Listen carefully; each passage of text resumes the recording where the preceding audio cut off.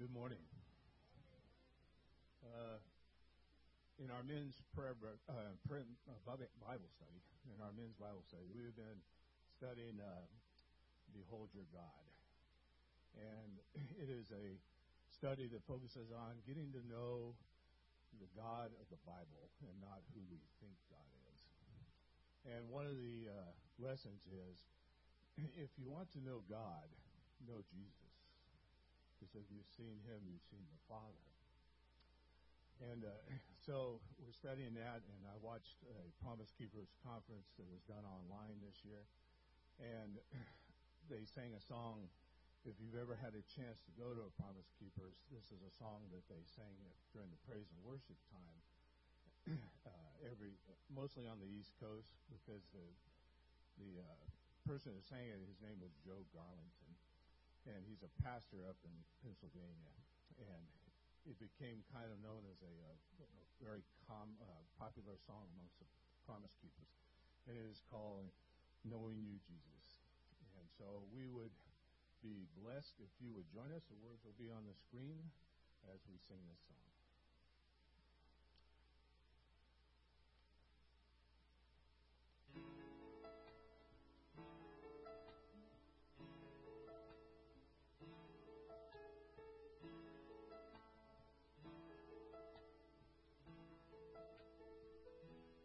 All I once held dear, built my life upon. All this world reveals and wars to own. All I once thought gain, I have counted loss, spent and worthless now, compared to this. Knowing you, Jesus, knowing you, there is no greater thing. You're my all, you're the best, you're my joy, my righteousness, and I love you, Lord.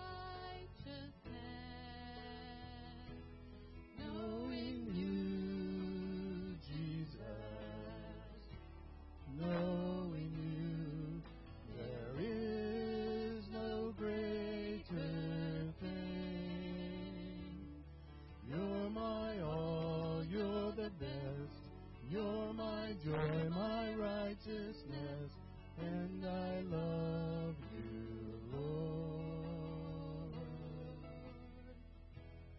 Oh, to know the power of your risen life, and to know you in your sufferings, to become like you in your death, my Lord, so with you to live and never die.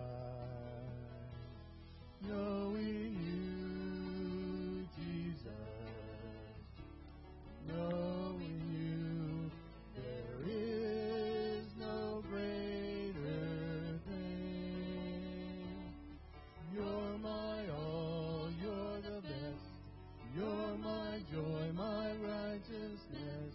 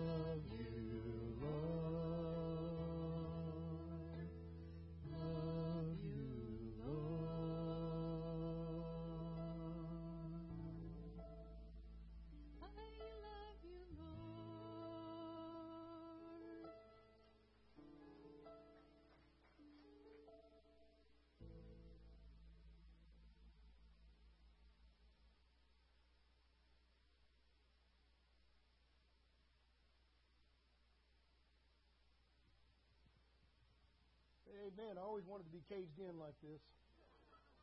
That's how you're going to keep me from moving around like that right there, right?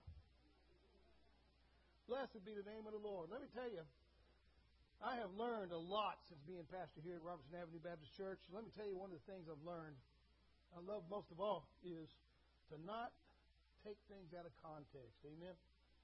But you can do that if you're not careful. You can take a lot of things out of context. You know how I did that the other day? I sent a message to a church member. She had some surgery. I sent a message to her, and I started out with hello. And my instant messenger somehow left the O off of hello. So you can take a lot of things out of context if you're not careful, you know. So let me give you a story about how someone took something out of context quickly now. There was an old lady. She was living all alone, and she didn't have much in this world. And one night, as fate would have it, a burglar broke into her house. She heard the window pane crack. She heard the window open. She heard the footsteps into her house. She heard him rummaging through things. So she got out of her bed, scared to death, as a fragile old lady should be. She called upon her Lord, and she said, Jesus, help me. She ran in to confront the thief and yelled the only thing she could remember, Acts 2:38. Acts 2:38. All of a sudden, the burglar turned on the light, sat down on the floor, and waited as she picked up the phone and called the police. The police arrived and handcuffed the burglar and started taking him out the door and said, why did you sit down on the floor? And why did you wait for us to come? He said, well, that lady yelled out, I have an axe and 238s. You can sure take a lot of things out of context sometimes, you know. Well, if you have your Bibles with you, open with me, please, to the Gospel of John, chapter 12. Gospel of John, chapter 12. Now, we're not going to stay here. We're going to jump around a little bit, even though we're going to stay mostly in the Gospel of John. We're going to be talking about one of my favorite guys in the Bible, Lazarus. Lazarus, yes, he who was dead and came back to life. I'd love to hear those pages turn. Are we there?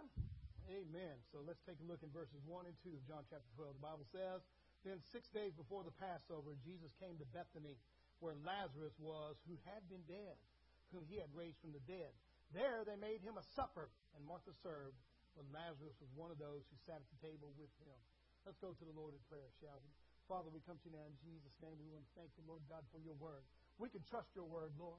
Your word tells us the way it is. Your word, Lord, shows us how we're supposed to live. And not only that, Lord, it tells us what we're supposed to do. And it has told us to trust in you. It has told us to repent of our sin. It has told us, Lord, that we need you. So I pray right now, Father God, your Spirit would move as we look into your word. As you open our hearts to hear from you, Lord, if there be any that needs to trust in you this morning, would you let today be that day? We give you the praise, honor, and glory, even now, in Jesus' holy name. Amen.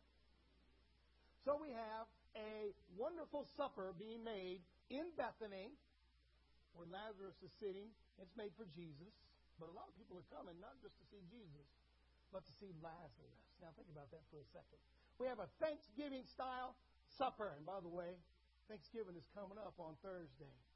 And I wonder if you've taken time this week to count your many blessings. Let me tell you something. You might say, Josh, I'm not that blessed. We live in the land of plenty. Amen. We live in a land so blessed that we have oftentimes turned ourselves away from He who has blessed us.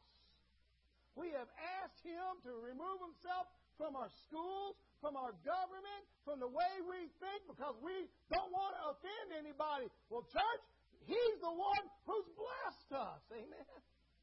What happens when we ask Him to leave? We lose that blessing. We have no idea what it's like to be without Him. We have no idea what it's like to lose His hedge of protection. Oh, we've had tastes of it here lately. And let me tell you why. It's because, listen to me now, the Bible tells us sin is a reproach to any nation. And let me tell you, we've begun legalizing sin. Instead of saying what sin really is, we said, well, let's make it more acceptable by making it legal. Did you know in our last election, we had one state here in this blessed country decide to make heroin and cocaine legal? What in the world are we doing? What are we doing? me tell you, righteousness exalteth a nation, but sin is a reproach to any nation. And when we start legalizing sin, we are asking a reproach upon our nation. What kind of reproach are we asking for? The reproach is the lack of God's blessing. The reproach is the lack of God's protection. And when we move away from those, we will feel those as we're beginning to now. What are you thankful for this Thanksgiving? You thankful for the turkey on the table? Thankful for the family and friends all around you? Thankful for what God has done for you this year? It's been a crazy year, hasn't it, 2020? We're going to look back on 2020 in the year 2021 and say, that was 100 years ago. We're going to do that. We're going to look and say, do you remember that time? But you know, we still have so much to be thankful for. What are you thankful for?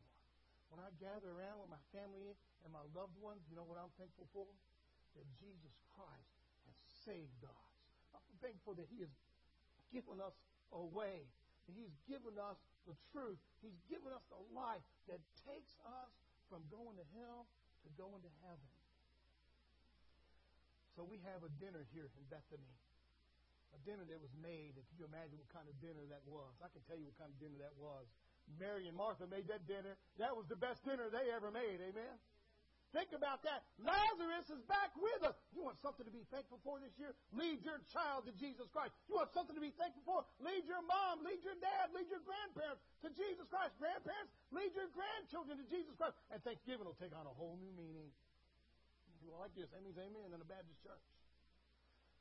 So they had quite a dinner that night. They were grateful. Could you imagine what it was like? And people showed up at that dinner. They wanted to talk to Lazarus. Could you imagine the questions they asked Lazarus? Hey, Lazzy, what was it like, buddy? What did you hear? What did you hear? What did you see? What did it feel like to be dead? I don't know about you, but I'm one of those guys that likes to sit down and think about, what did Lazarus say? What would it have been like? Was it complete silence? Perhaps he was in the presence of God and the holy angels. Perhaps he was asleep. You know, there's all kinds of thoughts out there. Oh, I know what the Bible says. And I hold on to what the Bible says. Those questions must have been coming from those people. Lazarus, did it hurt? Were you afraid? Perhaps the question came to Lazarus, what are you thankful for? He who was dead came back to life. What was it like, Lazarus, to have been dead? We get fascinated when we watch TV shows about someone who is in the ambulance and their heart stops and they're able to use those electronic defibrillators and bring them back. And they always talk about, I saw God, I saw a golden road, I saw a great light. Some of them will say, I saw a fire. We don't talk about those guys much, though, do we? What did you see, Lazarus? What did you hear? What did you know? I guess the ultimate question is that we're really asking Lazarus is, what's out there? What's out there? So let's look at the incident that brought all those people to see Lazarus. Keep your fingers in John chapter 12. Put a pencil there. Put a bookmark there. Put something there. And turn with me to John chapter 11. We're going to blow through this pretty quick, but let's have a good time doing it, all right?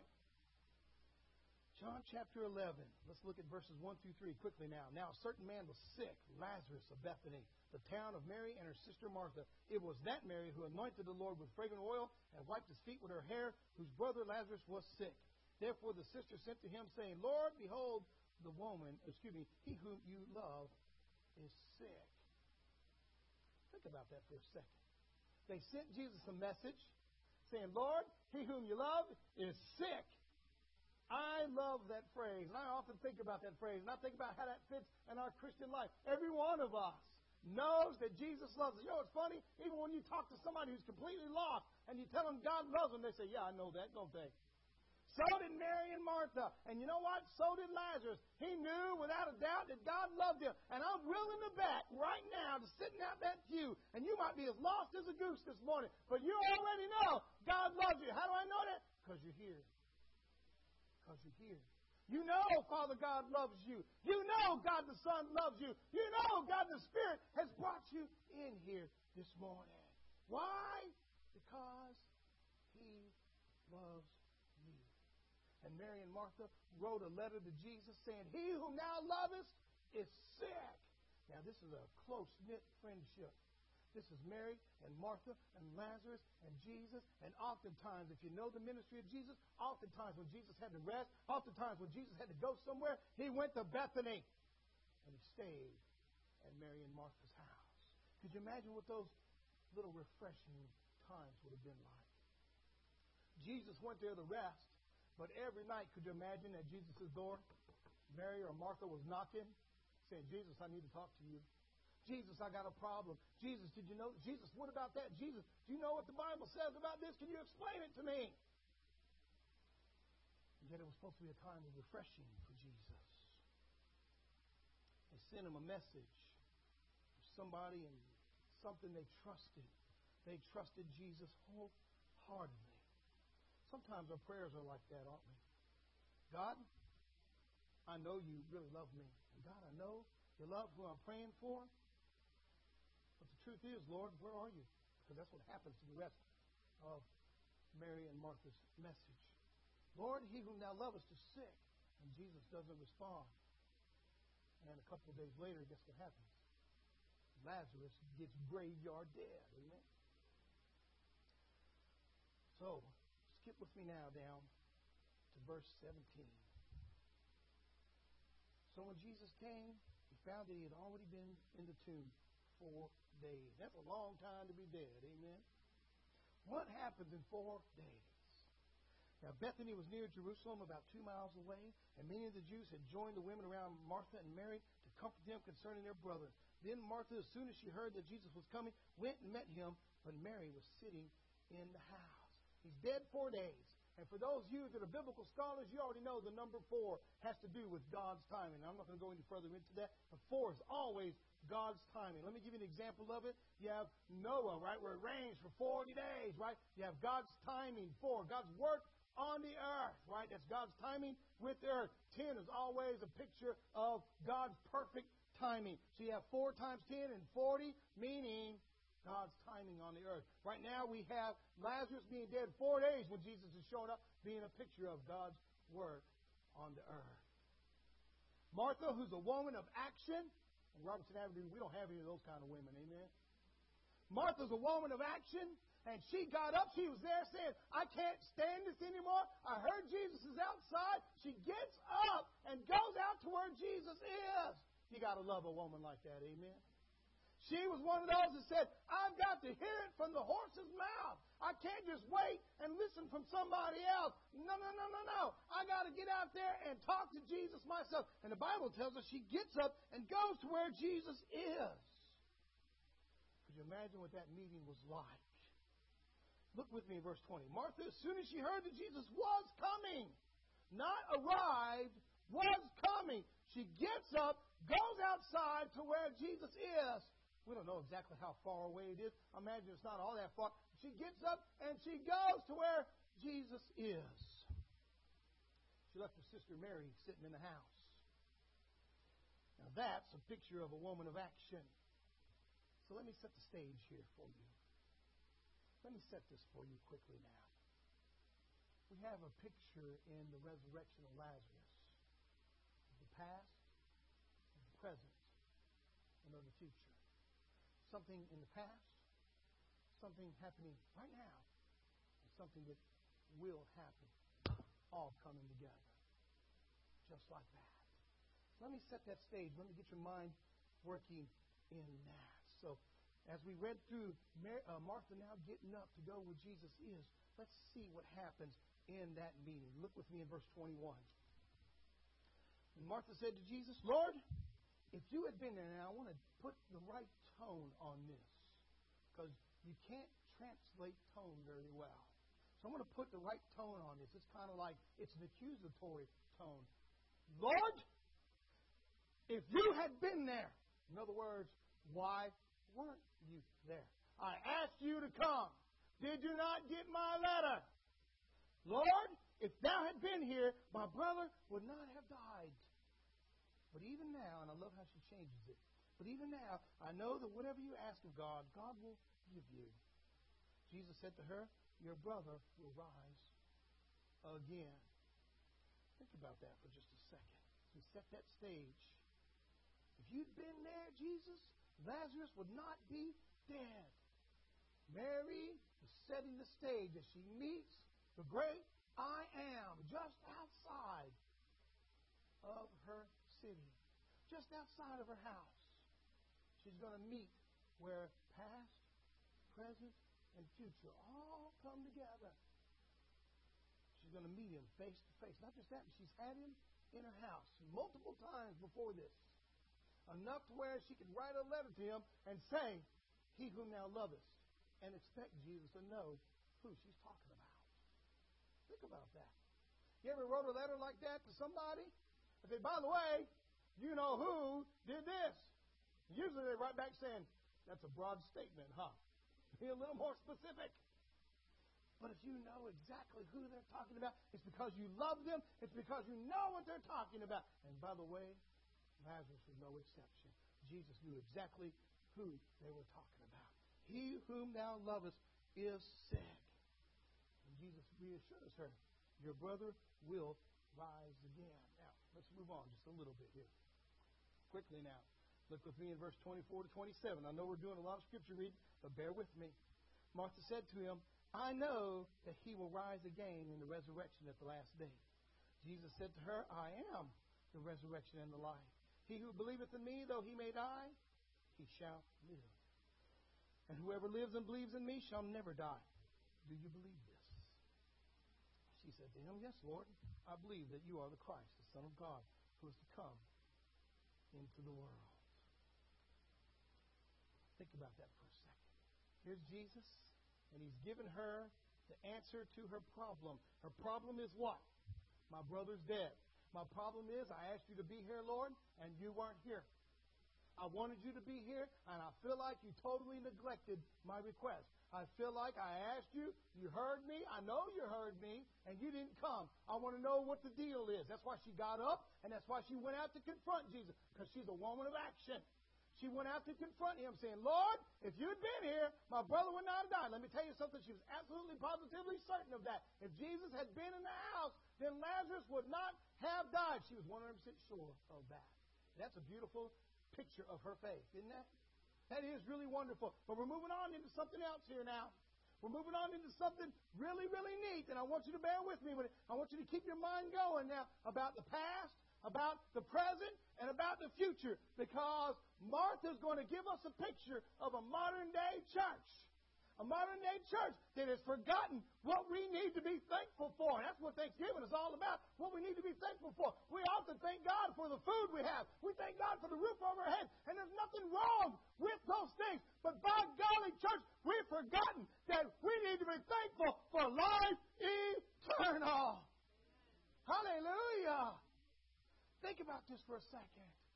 Martha gets up, and she comes out to Jesus saying, Lord, if thou had been here, my brother would not have died. And Jesus responds to her, I'm telling you the truth. He's going to live again. He's going to live again. Remember the past, the present, and the future. We're also going to answer a deep theological question that many of us have in just a second. And so we have Martha coming out. She's addressing Jesus, guess what, in the past. If you had been here, it's too late, but if you had been here, my brother would not have died. If you had been here, we're in the past. Jesus addresses her in the what?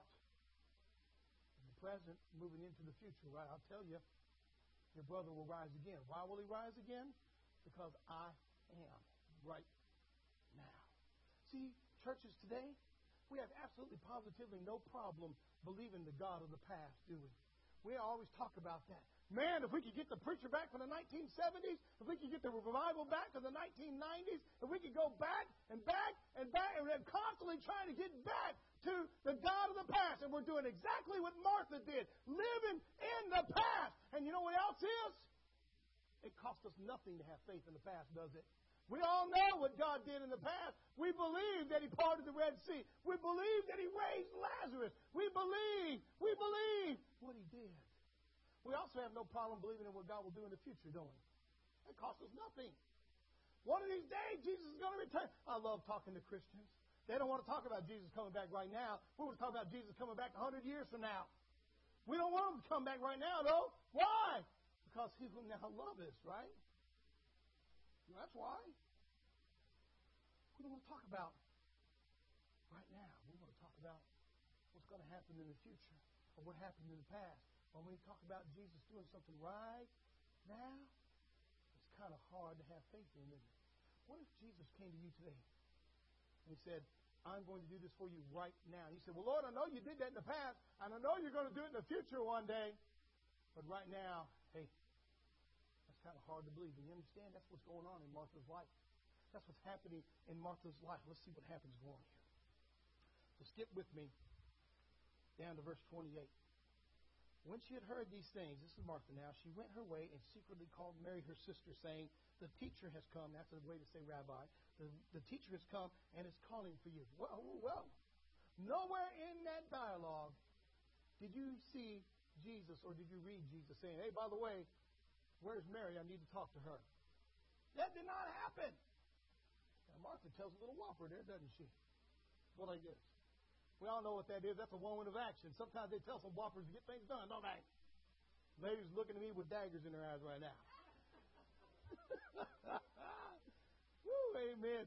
But here's Martha. She goes to Mary and says, Jesus is calling for you. Why did she do that? You don't know why she did that?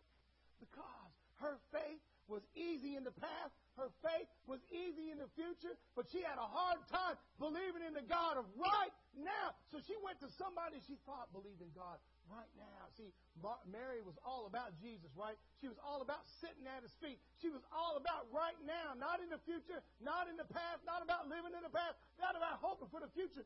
She thought that Mary was right now. So she went and she said, I got to get somebody who believes right now. I got to get somebody who believes right now in the power of God. And she went and she got married because, let's be honest, when confronted with Jesus about right now, none of us want to be alone. Amen? Go like this again, right? So, she calls for Mary, her sister. Look at verse 29. As soon as she heard that, she arose quickly and came to Him. Now, Jesus had not yet come into the town, but was in the place where Martha met Him. Now, I want you to think about it for a second. Jesus is in the same place that Martha met Him. Now, I'll be honest with you. He knows without a doubt that Mary's coming. How does He know that? Because nothing catches God by surprise. Amen? So He stayed right where He was, knowing that Martha was hot on the trail. That Mary was hot on the trail of her sister Martha. Why? Because Martha had went down there and said, Jesus is calling for you. And here comes Mary, just as upset as Martha. Just as upset as Martha. Look with me in verse 32. Then when Mary came where Jesus was and saw Him, she fell down at His feet, saying to Him, set the tone right, because this is the tone. Lord, if you had been here, my brother would not have died. This is something she discussed with her sister, not once, not twice, but 100 times. If you'd been in my house, if you were there in the past, then Lazarus would be with us right now. Look at verse 33. Therefore, when Jesus saw her weeping, and the Jews who came with her weeping, the Bible tells us He groans in the spirit and was troubled. Why? Why did He groan in the spirit? We often try to put some points on it and say, well, He's hurting because they're hurting. He knows that death, we put all those theological twists on it. But I want to put a fact on it for you. The fact is that Jesus had been in Mary and Martha's house not once, not twice, but 100 times. They had seen miracles come from Jesus. They had heard the words of the living God come out of the mouth of Jesus Christ. They had looked into His eyes, beheld the beauty of His face, and at times maybe even held His loving hand. Could you imagine that? What it would be like to have Jesus stay in your house. And for some reason they doubted what Jesus just said. Yeah, I know it happened in the past, and I believe it'll happen in the future. But right now, it's just too hard to hold. Jesus groans in His spirit. Why? Because those that claim to love Him most are those that have the hardest time believing Him. Somebody say amen. Are we that way, Robertson Avenue? Are we that way?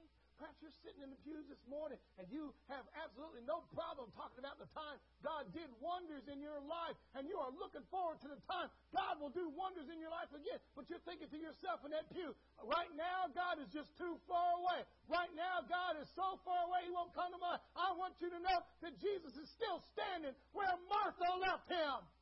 All you got to do is get up and go. Church, our God is a God of right now. He didn't say, I am, or He didn't say, I was. He said, I am. He didn't say, I will be. He said, I am right now. And Mary and Martha should have known that more than anybody in the entire New Testament. When He arrives, Martha says, if you had been here, and I know that you will do, but right now, it's okay, Lord, it's okay. Same with Mary. She confronts Jesus with that same angry tone. If you'd been here, the Bible tells us this time Jesus groans in the spirit and was troubled. Look at verse 34. He asks her, where have you laid him? And the whole crowd answers, Lord, come and see. So let's skip down to verse 35 here. It's the shortest verse in the Bible. Jesus wept. Just two little words. We often say, why did Jesus weep? Why did He weep? Well, I think you know the answer now. He wept because those that claimed to know Him best had no idea who He was. Oh, they heard Him speak, and they could talk the talk, but when it came time to walk the walk, they were outside yelling at Jesus, weren't they? When it came time to walk the walk, they were saying, Lord, I don't understand what you're doing. They, like the rest of the world, were saying, one of these days, God, you're going to be with me. I can't wait for that to happen, but right now, you just aren't here. I got news for you. The God of Abraham never leaves His children. Amen. He never leaves those He loves. He never forsakes those He loves. Why? Because He loves you. Take a look at Mary and Martha. They had no problem believing that God did miracles in the past. They had no problem believing that God will do miracles in the future, just like the modern day church. We're all about that. Yeah, man, one of these days Jesus is going to return, and you sinners better watch out. Woo! We better watch out, amen? Because we're supposed to be winning those sinners to Jesus Christ. There's a whole crowd around us, Mary and Martha. They're standing around, and they see us talking to Jesus, but they're lost as a goose. You ever wondered why the crowd never has a name? You ever wonder why? Because they don't know Jesus. Mary and Martha do, and we're supposed to be telling the crowd about Jesus. Somebody say amen. What is Thanksgiving all about? Do you really think it's about a turkey? No, it's about somebody being born again. It's about the power to conquer death. It's about the grave losing its sting. It's about hell losing its hold on you. Why? Because He whom thou lovest knows who you are. Hallelujah. The Bible tells us Jesus groans, and then He wept. I love that. I think we know now why He cried. You're supposed to know me. You're supposed to know me. They looked in His face. They looked into His eyes. Can you imagine what it would have been like to look into the eyes of the Son of God? To look in there, into His soul. You know, I believe with all my heart that the eyes reveal what's in the soul. That's why I'll never preach with sunglasses on. It's true. That's why Jim Jones, remember that guy down there? That's why he always preached with sunglasses on. Go like this. True? No. Let people look into your eyes. Let them see your sincerity. Let them see your truth. Could you imagine what it would have been like to look in the eyes of the truth? We often think truth is a way of life. We often think truth is a philosophy. Wrong. Truth is a person. Do you know Him? What are you thankful for this Thanksgiving? Does truth live in your house? Does life live in your house? Are your children being born again? Are your grandchildren being born again? Are your sisters and brothers being born again? And when He returns one of these days, can you say, like Mary and Martha did, I know that when you come back, my Redeemer liveth. Amen.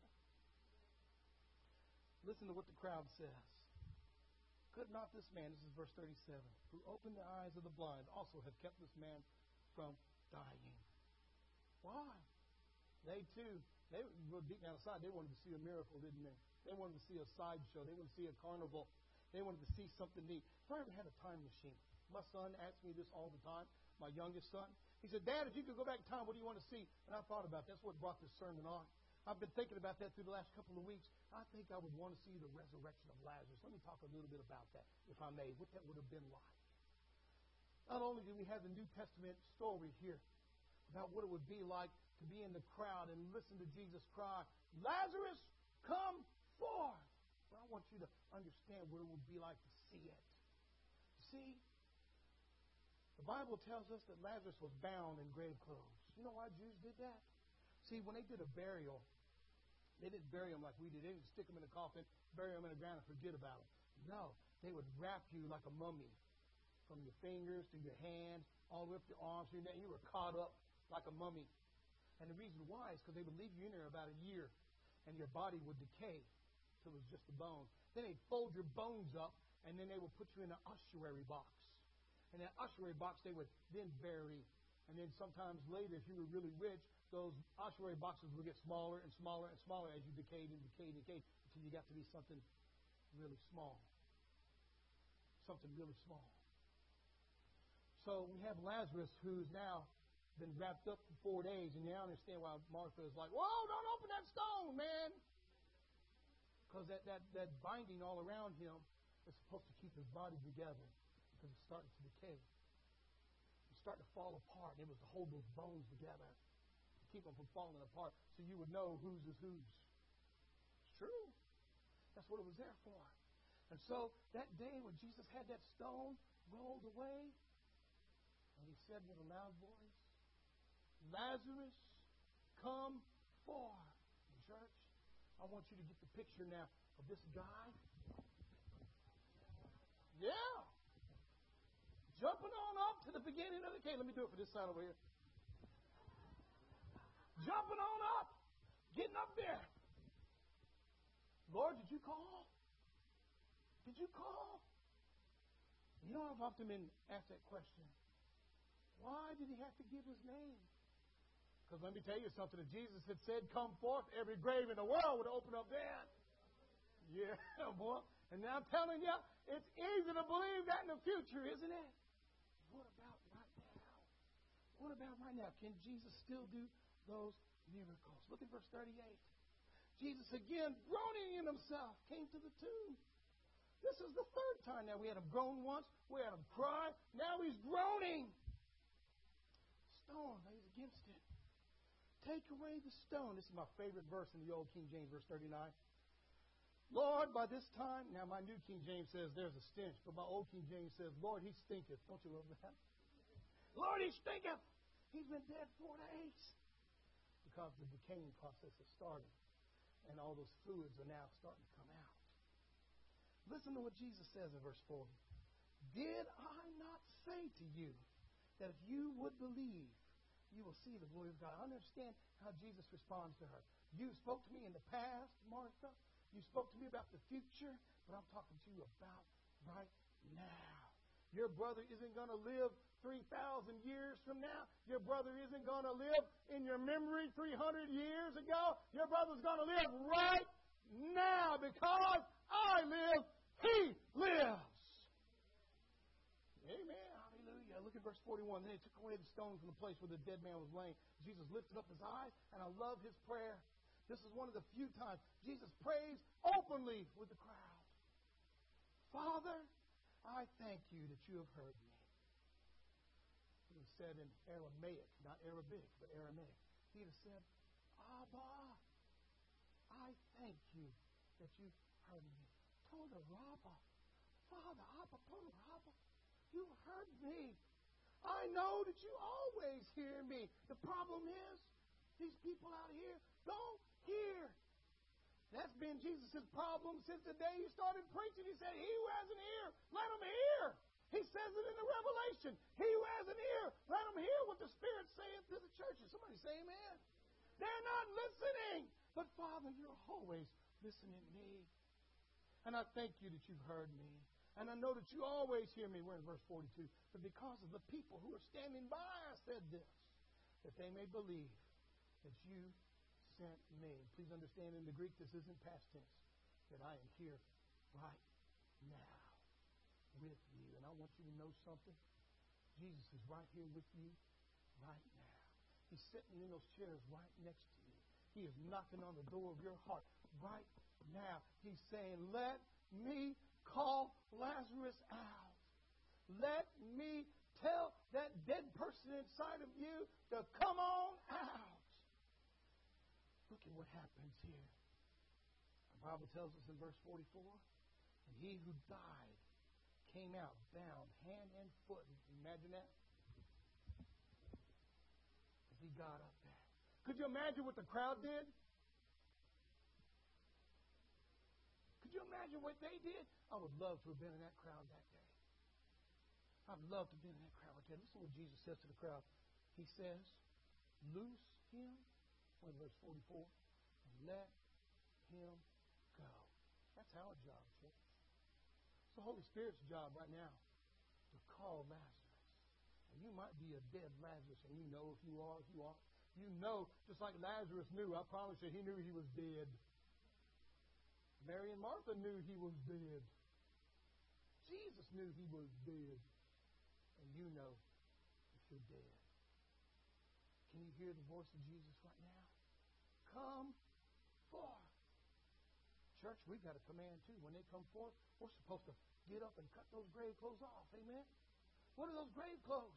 They represent the holding the dead things together. They represent what keeps us bound. They represent the bondage of alcoholism, the bondage of pornography, the bondage of drug abuse, the bondage of anger, of the inability to forgive. Somebody say amen here. It's time for the church to stand up and start cutting grave clothes off of people. We still got Christians who've been Christians for 30 years walking around in grave clothes still.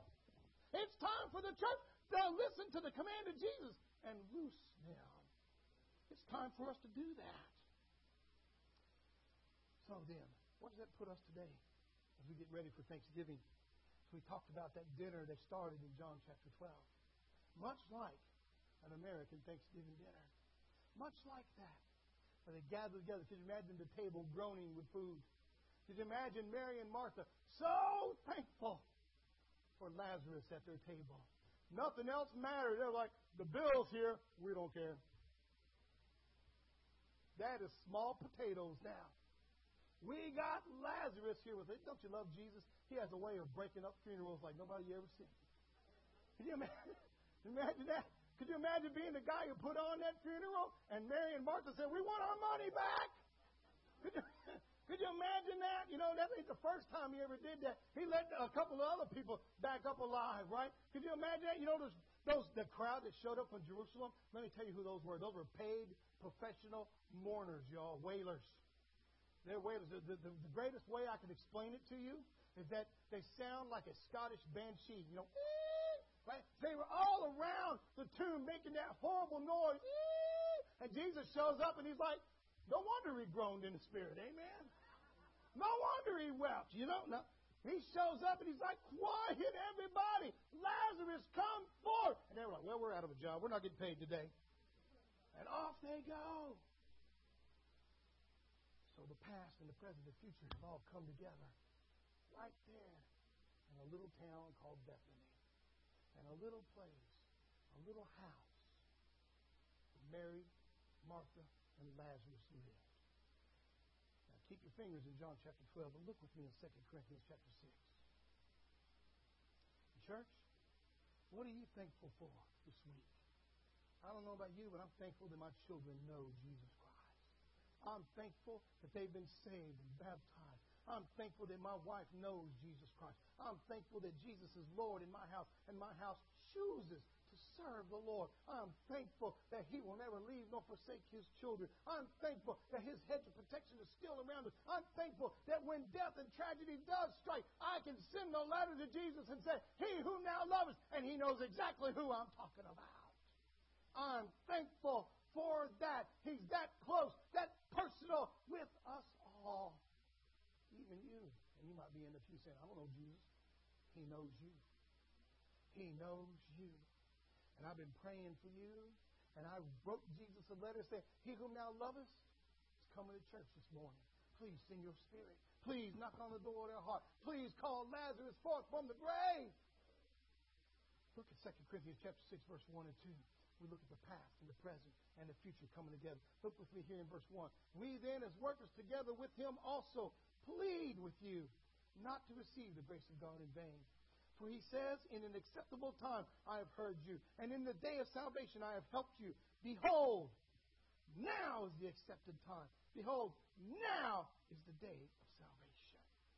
Not tomorrow. And you might be sitting there in that pew saying, well, one of these days, Josh, I'm going to put Jesus in my heart. Or perhaps 13 years ago, I used to be a super-duper Christian. Now is the time for you to come to Jesus. Now's the time. Don't sit there and lie to yourself saying, I'll fix myself up for Jesus. You can't. You're walking like this. You can't get it right. You need Jesus. Now flip back with me to John chapter 12. We'll conclude this morning's sermon.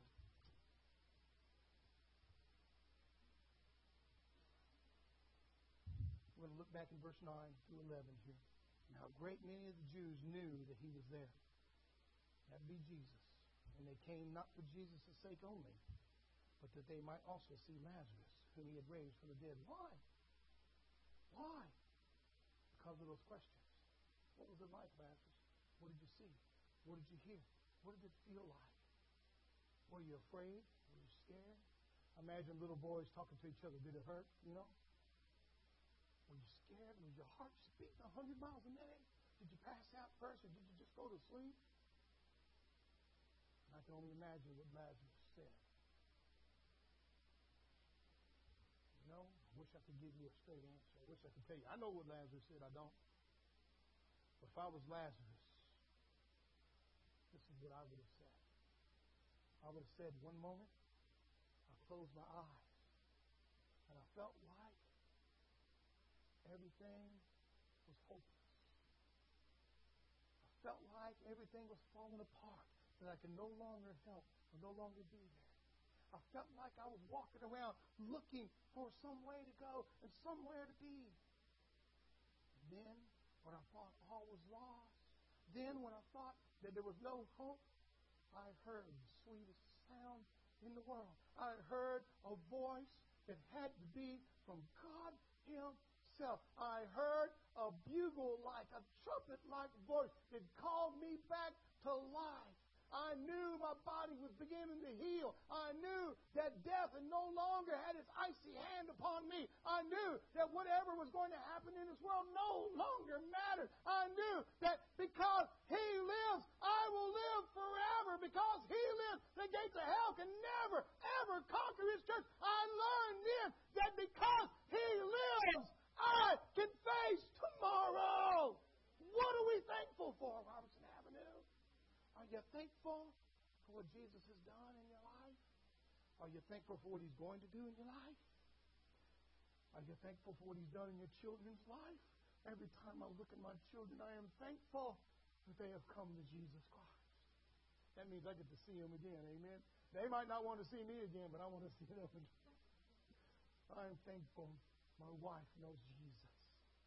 I am thankful that when I close my eyes in death and I hear him say, Joshua, come forth, and I come out of that grave, y'all, I'm going to be looking in the face of he who loves me. I'm going to be looking into his eyes. I know Lazarus, as he came to that tomb, when he came to the edge of it, he didn't see a single other person there but Jesus. Amen. His eyes are right there on that which the voice came from. Right there. Focused. It was like a military command. Yes, sir. Yeah. I'm going to come up out of that grave, and when I get there in those pearly gates, I'm going to see my wife. I'm going to see my children. I'm going to see my father again. I'm going to see my brothers again. I'm going to see my family made whole. But this time, with no more pain, no more suffering. Amen. No more danger for baldness either. Somebody say amen. No. Whew. I got a witness this morning. Amen. No more of that. Arthritis is gone. You know, it's going to be a brand new suit. I'm going to slide on, made just for Joshua. Amen. I'm going to put it on. And out of a sudden, I'm going to realize what he did for me. What are you thankful for? What are you thankful for? And you know what? I want to remind you what the Apostle Paul said to the Corinthian church. He said, now is the time. Today is the day. Perhaps you're in that pew and you've been putting it off. You've been saying, I don't want to go. I'm afraid everybody will laugh at me. I'm afraid, no. We're going to be like the crowd in Lazarus. Come on, now's the time. And today is the day. Perhaps you are a Christian and you've walked away. You've turned your back on He who called you from the grave. And you say, can He take me back? I want you to know that He is going to take you back. I want you to know that He will receive you back home. Would you be willing to repent this morning? Perhaps you're one of those that says, Josh, I need a place to worship. I need a family to fellowship with. I need somewhere to grow in grace and goodness of Jesus Christ. Robertson Avenue is your place. Would you be willing to come this morning? We're going to have a word of prayer. And if He's spoken to you this morning, would you be willing to come and put your heart up? Could you imagine what Thanksgiving will be like Thursday when you could say, I have eternal life in Jesus Christ. It's not about turkey anymore. It's about Jesus. We're going to have a word of prayer. And if He's spoken to you, would you be willing to come as we sing? Let's pray together. Father, we come to you now in Jesus' name. We want to thank you for your word. And I pray, Lord, that you would take charge right now this time. That if there be anybody that needs to come to know you as personal Lord and Savior, or anybody, Father, needs to get their heart right, their walk right, their relationship with you right, would you let now be that time? Lord, if there be any that need to become a part of Robertson Avenue Baptist Church, would you let today be that day? We bless you and praise you even now in Jesus' holy name. Amen. Would you come as we sing? Jesus paid it all. Would you come? Come on. Now's the time. Today's the day. I hear the Savior say, thy strength indeed is small. Child of weakness, watch and pray. Come on. Find in me thine all in all. Jesus paid it all. All to Him I owe. Would you come? Sin had left a crimson stain. He washed it white as snow. We'll do one more verse just for you. Come on. Lord, now indeed I find thy power and thine alone can change the leper's spot and melt the heart of stone. Come on. Jesus paid it all to Him I owe. Sin had left the crimson stain, He washed it white as snow. Well, amen. Hope you enjoyed your time of worship here with us at Robertson Avenue Baptist Church. Don't forget, tonight, worship, 6 o'clock. There'll be no Wednesday night Bible study. Stay home and make that pecan pie, and remember to eat a slice for me. Amen. All right. Don't forget to be thankful for what He has done for us, and what He's doing for us, and what He's going to do for us, and what He's doing right now. Church, don't ever forget that. With that being said, OCC is still going to be on. What time, DJ? 1 to 3 today, and then tomorrow's the final, right? Yes, ma'am. So that's the conclusion of OCC. Also, please remember a special service coming up in December 9th. It will be Christ in the Hanukkah. It will be a Wednesday night Bible study right here, Fellowship Hall, perhaps in the Fellowship Hall, perhaps here in the sanctuary. I haven't set that in motion yet, but please pray about that and please come be a part of that. Do we have any last-minute prayer requests, questions, or comments before we go? Thank you, Brother Robert. Choir practice 4:30 today, and because you said that, would you close us in prayer today, sir? Go ahead, bro.